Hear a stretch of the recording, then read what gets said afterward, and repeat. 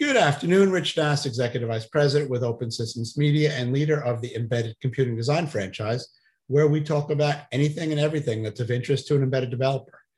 I am here for this week's Embedded Executive podcast. This week, my embedded executive is Clay Johnson, who is the CEO and co-founder of CashQ Systems. How you doing, Clay? I'm doing well, Rich. Good to talk to you. Same here. So you and I have known each other for a while, but in full disclosure, I'm not that familiar with CashQ. Just give me the 30-second elevator pitch on CashQ.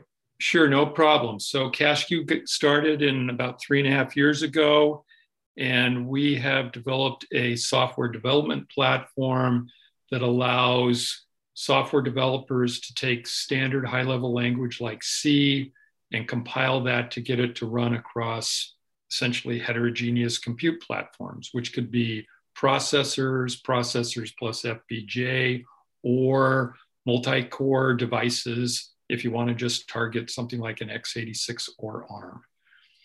Excellent.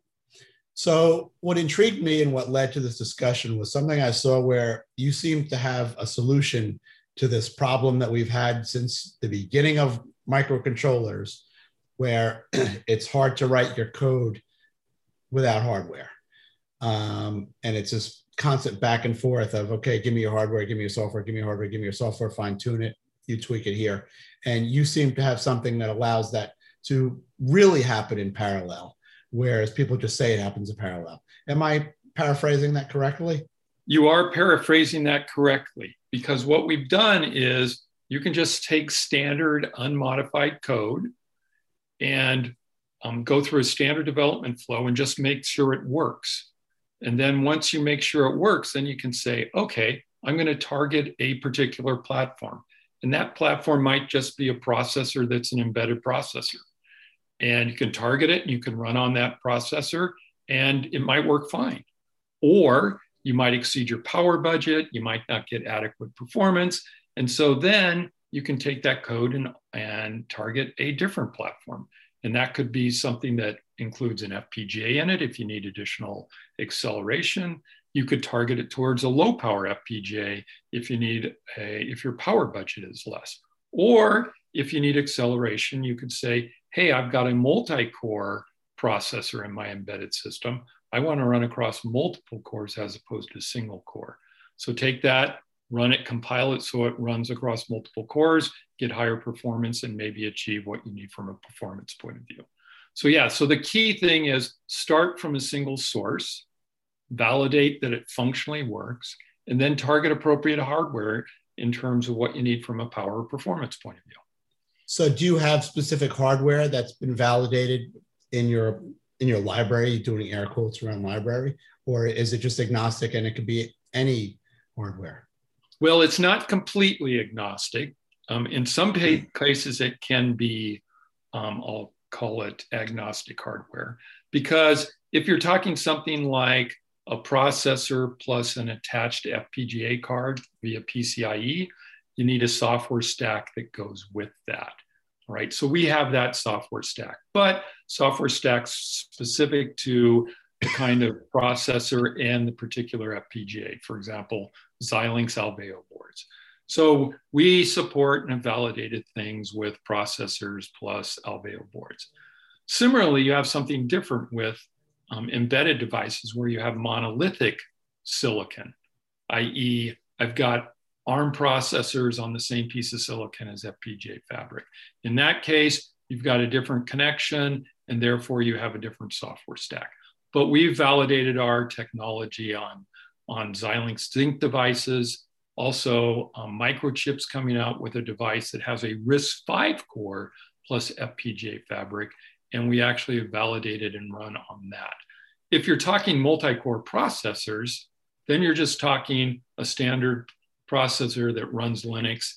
And in that particular case, we validated on x86, which is both Intel and AMD, ARM devices. We've also validated on RISC-V. We've also validated on M1, which obviously is the latest processor that's used by Apple. Mm-hmm. So much of the code that people are using today is open source, and it's already been validated. does that take away the need for what you guys do? I don't think so, because there's a lot of companies that add their own secret sauce. If the only thing companies did was take pre-existing libraries, they're not going to differentiate themselves much. So your platform has to be able to take code that's specifically written. It's not a standard library, but the secret sauce from some company and what adds value to their product. So it's not sufficient just to be able to take standard validated libraries. You should be able to incorporate those in, like standard C library, but you've also got to be able to take what that software application developer has written themselves and be able to use that within the, you have to be able to consume that within your development platform. Okay. So the piece that I'm still not getting is, what is your product? How do you make money? What's your business model? So you can think of us as a very sophisticated compiler. So take high-level language, ultimately generate an executable.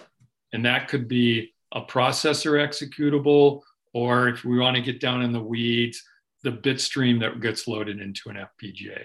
But if I'm running, say, simple example, say I'm running on an x86 that has 16 cores. What gets generated out of our system is essentially a compiled executable that can be run on multiple cores on that particular device. But beyond that, you also have to have analysis tools, profiling tools that allow you to see what has actually happened here. Where do I have bottlenecks? How can I resolve those bottlenecks? So we have a development platform that consists of compiling and analytical tools. We know that it's pretty hard to get a developer to switch compilers. You have to have something that's head and shoulders, or what we call a step function, ahead of the competition. Are you saying that that's you? That's me, correct. So I'll give you an example.